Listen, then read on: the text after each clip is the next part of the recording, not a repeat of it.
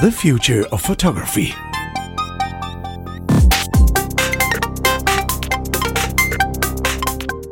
Hello and welcome back to The Future of Photography. My name's Chris Marquardt, and with me, the whole gang. Adrian, hello.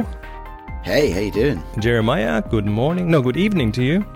Good evening, good night, actually, almost, really. And Emer.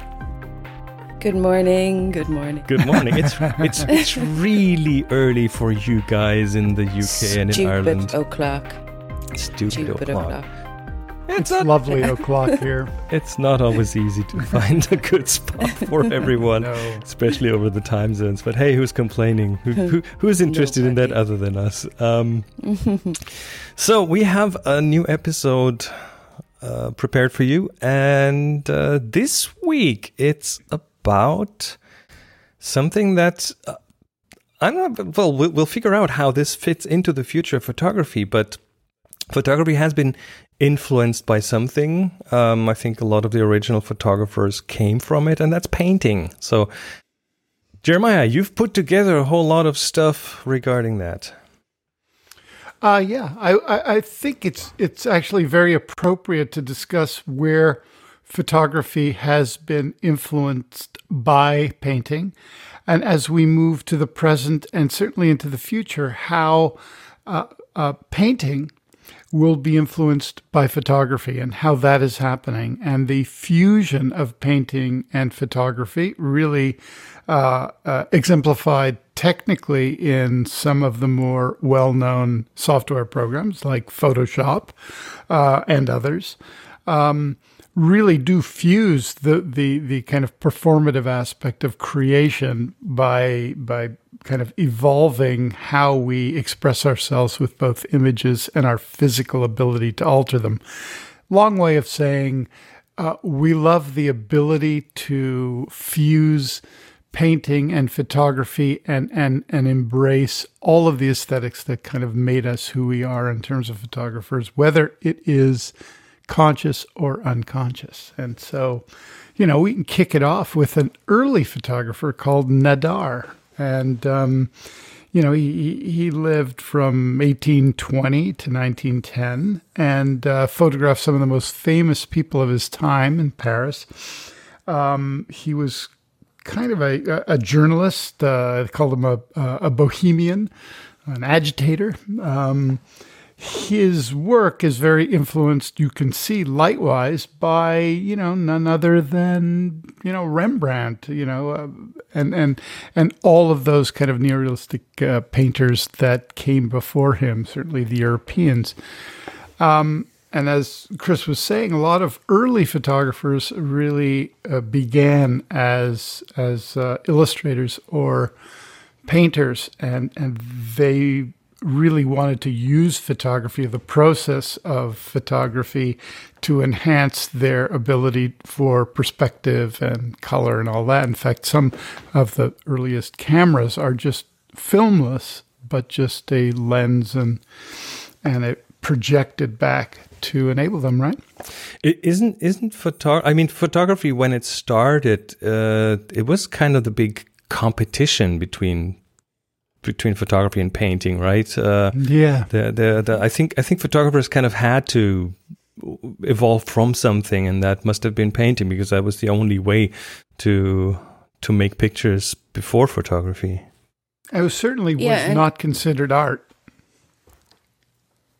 Didn't photography then in turn force painting to change, because all of a sudden that photorealistic style of painting kind of became a little redundant in a way. So the interplay between the two it's really fascinating, isn't it? I think when you see some of the earliest images, the reactions probably were twofold. One, isn't that amazing? That it's a realistic representation of a pyramid, a street scene, a human, a relative, that kind of thing.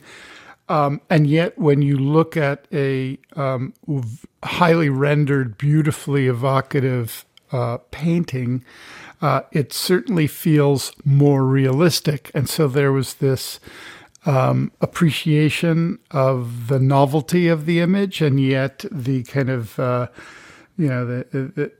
people were not commissioning large-scale portraits to hang in the elegant libraries of the wealthy when it began. That took a lot longer. But if you look at the images of Nadar, and then you look at the images of Sally Mann, and a lot of these will be posted in our show notes. Sally Mann, and then this wonderful photograph of Greta Thunberg recently using wet plate photography. So she's kind of the oldest surviving photography technique right now. Yeah. So, and this is stuff that's being done today using old techniques that evolved out of the necessity to create imagery that was not painting. And so there's just this, I find a very lyrical cycle of digital, analog, and pigment that all feels of a notion that is fusing for expression. And I do think that all of us here sitting around our kind of international table, we all embrace both painting and photography with equal passion. I mean, just in terms of the appreciation.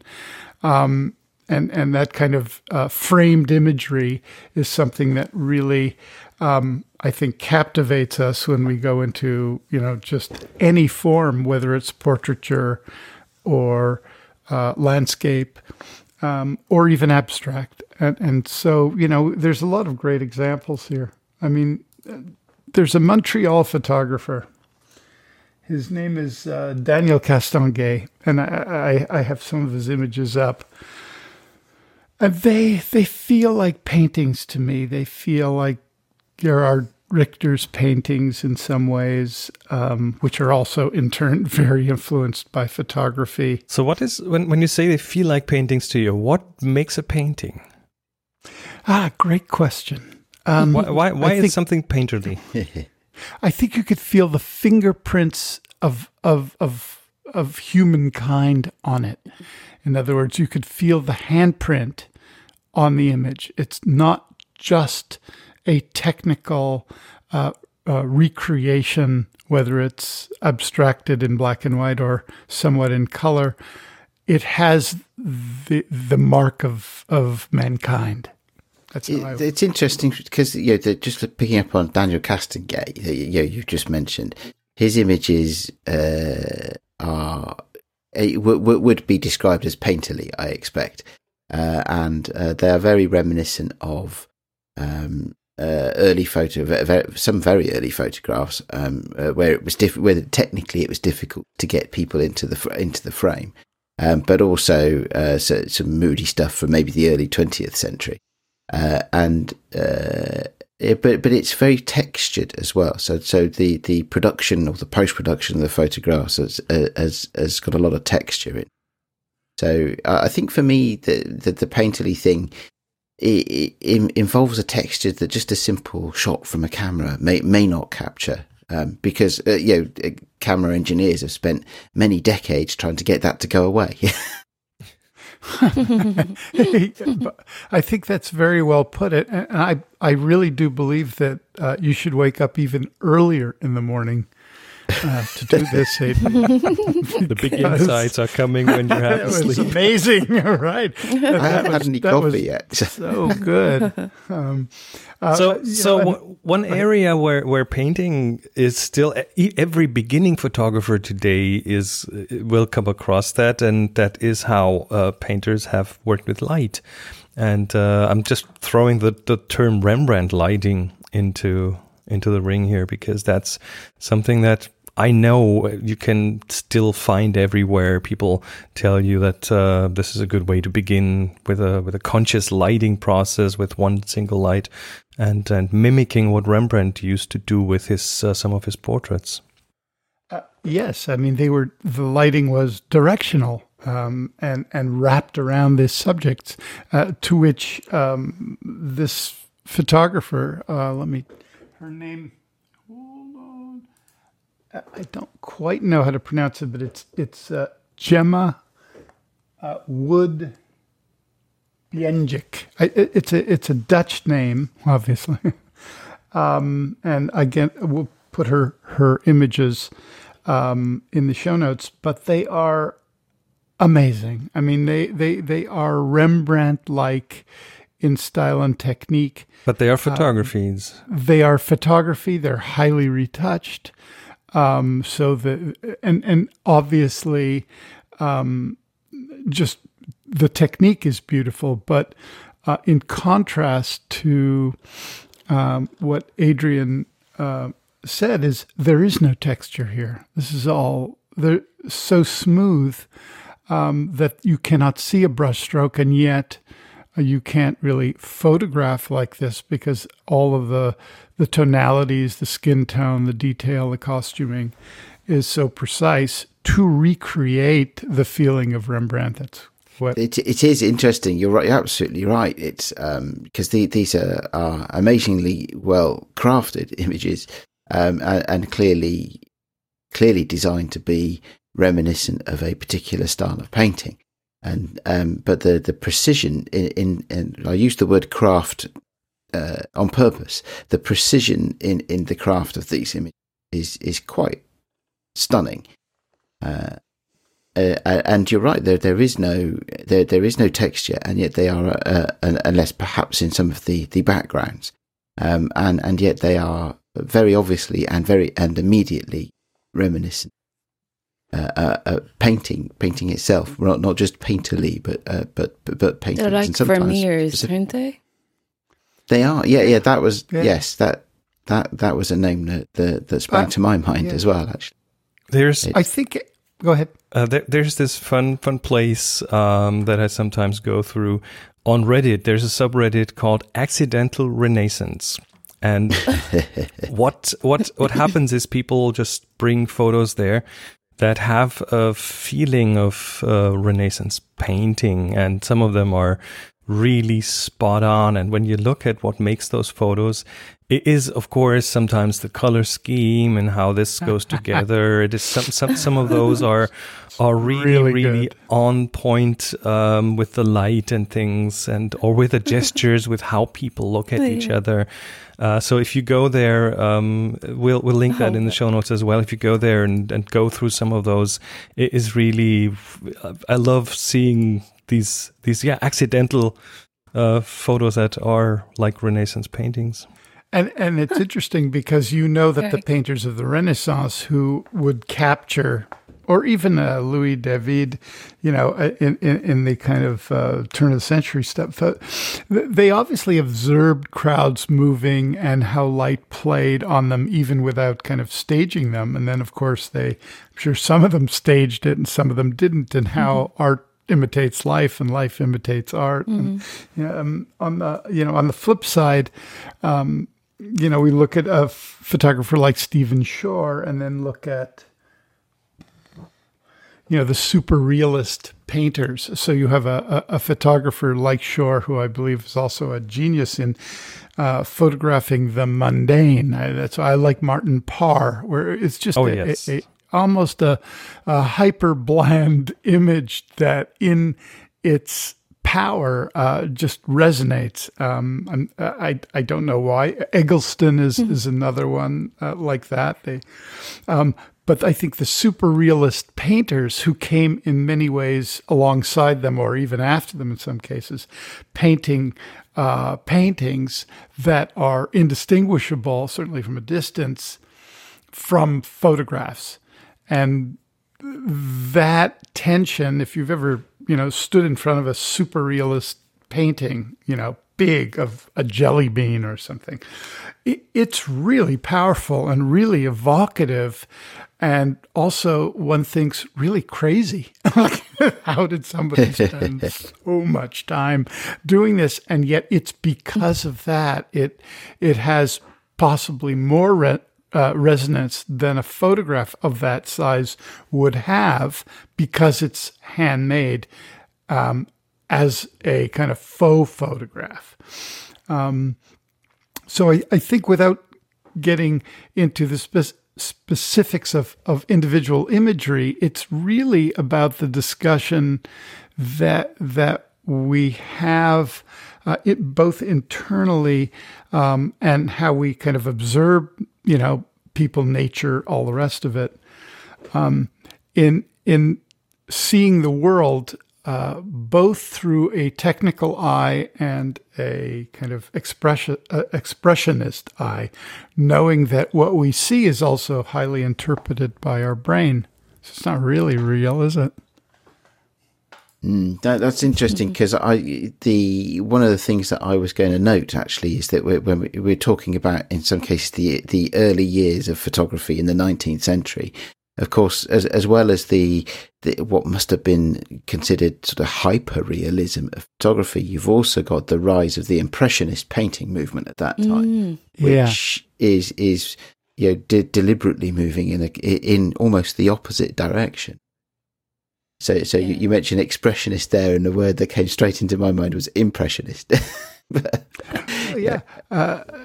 Something that I think we also embrace are, you look at the fairy paintings of the kind of English, laudanum-filled artists who, worked in that particular, drug haze, and the photographers who emulated that. But now we are able to do this with Photoshop.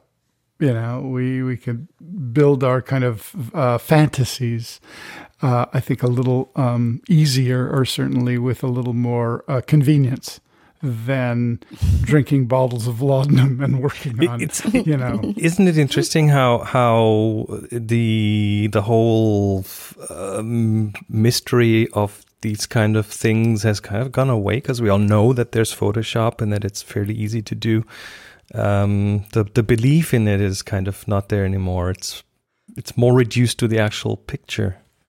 Interestingly, in my other work, I was speaking to a lecturer who teaches on sculpture and combined media in Limerick Art College here in Ireland, and also on their photography and video course. And there's such a kind of a multidisciplinary thing going on now at the moment that almost, no matter which stream that you choose to go down, you meet all of this digital stuff on whatever level you want to. But she was speaking about, like, the younger students, how they never would have had the experience of analog materials at all. And she said that the kind of magic they find in it, and that a lot of them are kind of drifting back towards the analog, which is really interesting. It is kind of like a full circle thing. Well, despite everything they have at their fingertips, it's a different kind of magic. And it is coming back. I mean, last night I was talking to a chap called Andy Church, who works for Kodak Alaris, and they and other manufacturers, but they are now in a world where the demand for film outstrips available supply, and Eastman Kodak are now having to make investments in the infrastructure for manufacturing film. Yay! Just to keep, indeed, absolutely. That's good news. Just to keep up with consumer demand. And let's be clear, consumers and artists, because there's not a lot of demand coming from professional photographers for these products. And yes, it's very much smaller than it was 20 years ago.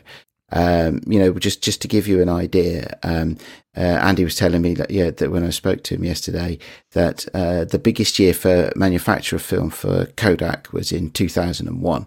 And by the time Eastman Kodak filed for Chapter 11 in 2012, they were down to less than 1% of the level of production that they had been at their peak.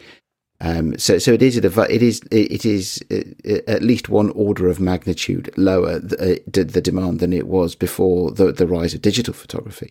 But these things now are, they're coming back. This is why you get, I think, wet plate photographs of Greta Thunberg. This is why you've got have to invest in the infrastructure for manufacture of film. I have pinned to the wall in front of me a cyanotype, And now it's a snapshot of me and my buddies Rachel and Graham from the Sunny 16 podcast. But it's one that one of our listeners gave us. He took a photo of us and he decided he was going to print it on a cyanotype. He made it into a real cyanotype? Yeah. So he took a digital photo and printed it as a cyanotype. Yeah. Interesting. So, there's a whole lot of stuff going on, and you guys have heard me talk as well about a thing we have here in the UK every year called the Photography and Video Show, which is a trade show. It's like a mini Photokina. It's the small Photokina, yes. Mini. Even though Photokina is probably going away sooner or later. It is. But this year, they're going to have a feature at the photography show called the Analog Spotlight, where they are deliberately providing floor space for analog artists and organisations that sell products for analog photography. They're making that a thing. They recognise that there's a draw there for, at the marketing level, there's a real draw there for people. So it's a really interesting time to have a conversation about the influence of painting on photography and photography on painting, and how these things are coming together. It's no longer a binary thing, I think. I agree, and I think as equipment gets more sophisticated, as people are able to take photographs without thinking of them, and the obsession with selfies and dronies and all the rest of it, I think the yearning for something tactile, the imprint, the flaw, the hand of mankind, something, and that also in a way slowing it down, and possibly nostalgia in the same way that vinyl is kind of expanding the appetite to how we listen to music rather than being gone, which we all thought it may.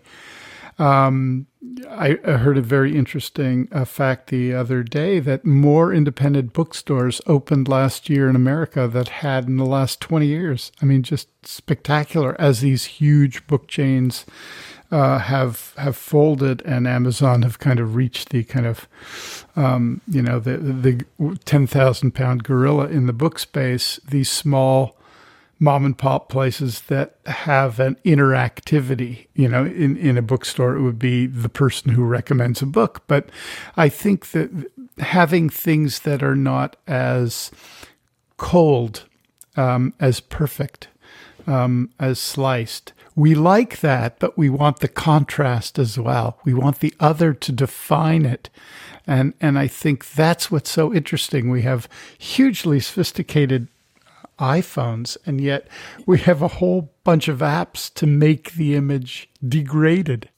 Because in the degrading of the image, or the flaws, or in video, the kind of glitchy images, of which I love, but using glitches and deconstruction and kind of poor quality, and in video, oh yeah, look, this looks like it was shot in 1978 on a Handycam, as if that's a good thing, but it in and of itself becomes an aesthetic. I mean, in the same way, you look at a Constable painting, and I posted some of his into our show, and Constable had used in many ways, layering and lighting and dramatic things. We could look at a Constable and go, God, I could do that in Photoshop. And then you look at somebody like Max Reeve, and his landscapes, and you go, wow, that's just like John Constable, and probably, a quarter of the effort. Not saying no effort, but John Constable must have spent a long time painting those paintings. I'm pretty sure I couldn't do the Constable thing in Photoshop, but then maybe that's just a lack of skill on my part. Interestingly enough, we had an episode here pretty early in the show, in episode 8, about glitch art, and that is an interesting thing that happened. Is that initially people were using these, I'll call the analog dirt, to do things. But then when digital came along, totally new kinds of glitches came along, or potential for glitches. We've seen this, or we've heard this in audio production a lot, where the original analog recordings were done on tape and on vinyl and so on. And those had their typical things that you could recognize. But then the moment the digital entered the scene, other kinds of glitches like reduced bit size and this kind of stuff came into play. And the same thing has happened in photography. So newer technology has allowed people to adopt and adapt the older ways of glitching into more modern ways that look different, sound different, feel different. Yeah, Chris, I think that's really kind of a very interesting and fun aesthetic. And if any of us have been lucky enough to wander through a gallery or museum and actually see large paintings that are glitch art, in other words, they're electronic glitch imagery translated to large paintings. Right. Well, it goes both ways, yes. That's right. Then you're into like a whole other world. And even kind of the basics, like pixelation of something. I did a series maybe about, 8 or 9 years ago, where I just took very bland pictures of trees and fences and dogs, but I pixelated like the tree in the landscape, or the dog's face, or a car, just in the picture. So it's a normal picture, but with a subject that had been pixelated, because the pixelation itself, has indicated to us that, you're not supposed to see this. It's like putting a black bar over somebody's swearing mouth. There's this, I'm not sure if we talked about him here, Jason Anderson, a painter who's doing abstract paintings. He's British, and it's very, very pixelated if you're close up. And if you step back a bit further, it is like digital art, but on a canvas. And I kind of really wish I had one of those here on my wall. I'm going to pull us back to this, actually, because my pick of the week goes into this area, but I'll come back to that when we do picks of the week. All right. Yeah. I think that's a good segue into the picks of the week. So, okay. Let us start with you, Adrian. Okay. All right. Well, so my pick of the week is quite personal, actually, this week, in the sense that I have just bought some art from these artists. This is real and going on in my house at the moment.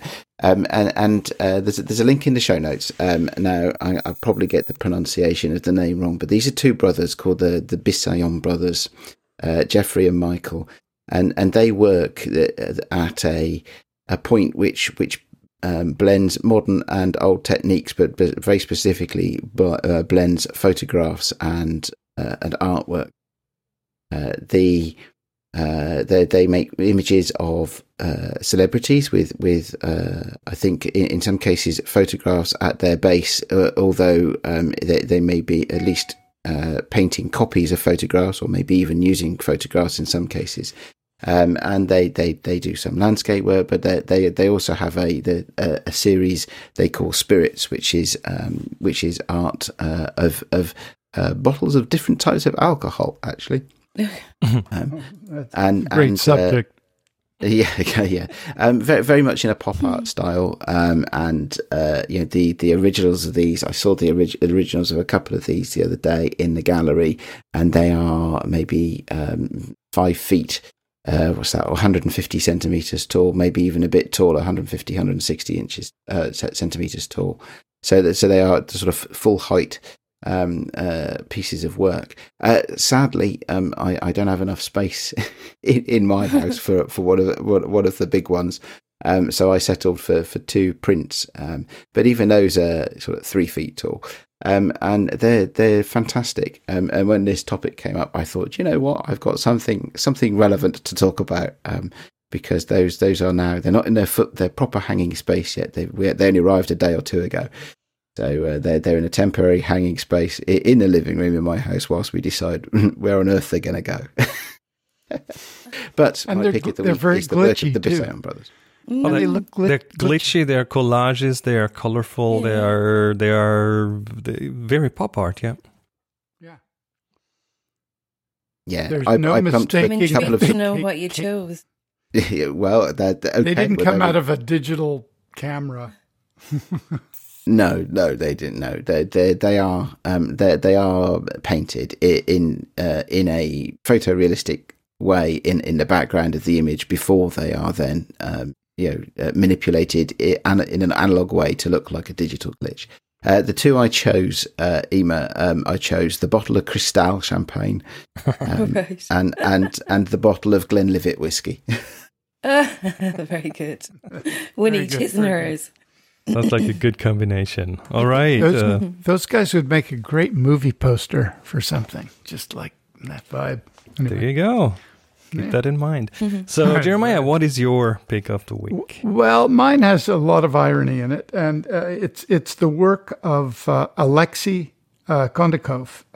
He has a project called the Napoli Project. It's absolutely amazing. What he has done is taken classical paintings and superimposed them in realistic street view shots, and he's just done hundreds of these, and they are the fusion of painting and photography They in really my are. in my world, and in so many ways, without the irony, it maybe allows us into the tone mood of what the artist saw in these individuals, that when we decontextualize them and just put them in our mundane surroundings, we're engaged with it in a way that we may not be engaged with it had we seen them in the original painting.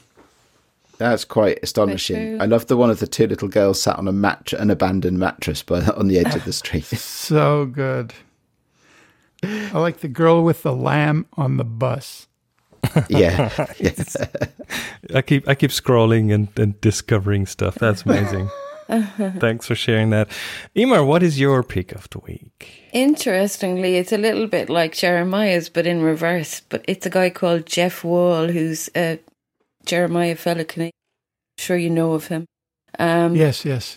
And he became very influenced after traveling in Europe when he was younger by classical painting. So he began to work in kind of cyberchrome, like backlit stuff. And they're very mundane like that, but the setups of them are very elaborate at times. And they really, it's almost like that guy in reverse, Jeremiah's pick in reverse. I love Jeff Wall's work. I find it spectacular. Yeah, it's really kind of compelling. And then I must put it in the show notes. I found a lovely article that kind of, in his own words from a few years ago, that describes how he almost felt like, I think his hopes were to be a painter, but he kind of fell into photography, and even now at this point in his career is wondering, was it all a mistake? Should I have gone the other direction? Which is like so typical of all artists everywhere, ever. I have a couple of books by him. He's truly all in. Yeah, he Good work.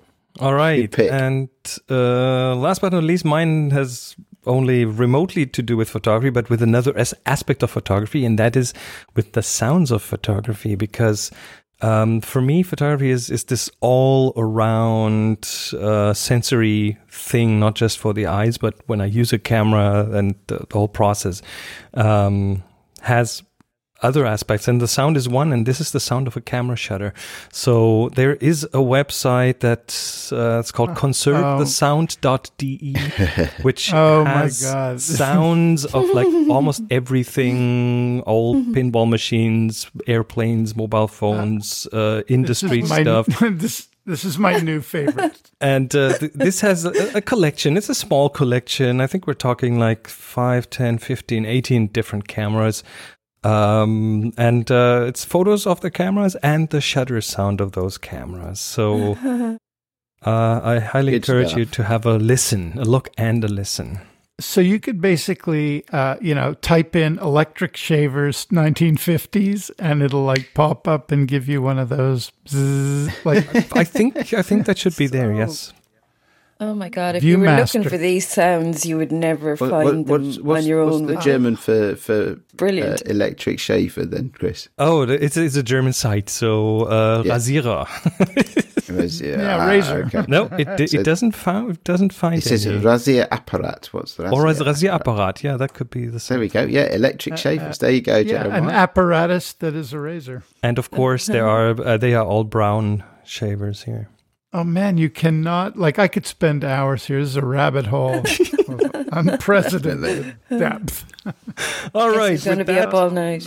With that, I think people will find an enormous amount of stuff in the show notes to go through. We'll have a lot of links and a lot of rabbit holes to go down until we are back in a week from now. This was The Future of Photography. You can, of course, contact us on Twitter, on our website. We are on thefutureofphotography.com, and on Twitter we are TFOP now. We'd love to hear from you. We would. And I also have a notice to give, actually, Chris, if I may. Yes, of course. Which is that on Saturday, the 8th of February, and for those of you listening in the future, this is 2020. But on Saturday, the 8th of February, I'm running a photo walk. Which would be great to meet up with any Future of Photography listeners if they are able to do it. I'll put a link to that in the show notes as well. It is on the south coast of England in a seaside town called Worthing. And we're getting up quite early, actually. The Future of Photography starts before sunrise because I want to take some sunrise shots. So that sounds lovely. It's going to be great. It's going to be great.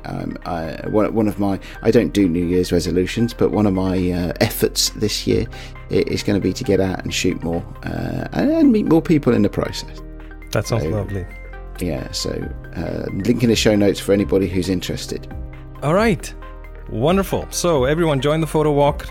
Listen to the sounds of shavers and cameras and everything. And I don't think I could swim there in time.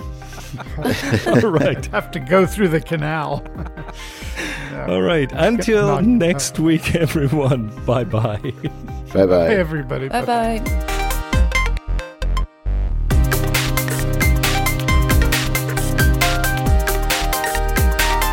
You've been listening to The Future of Photography, a production by Adrian Stock and Chris Marquardt. Subscribe to the show wherever you get your other podcasts. Find the show notes and more information at thefutureofphotography.com.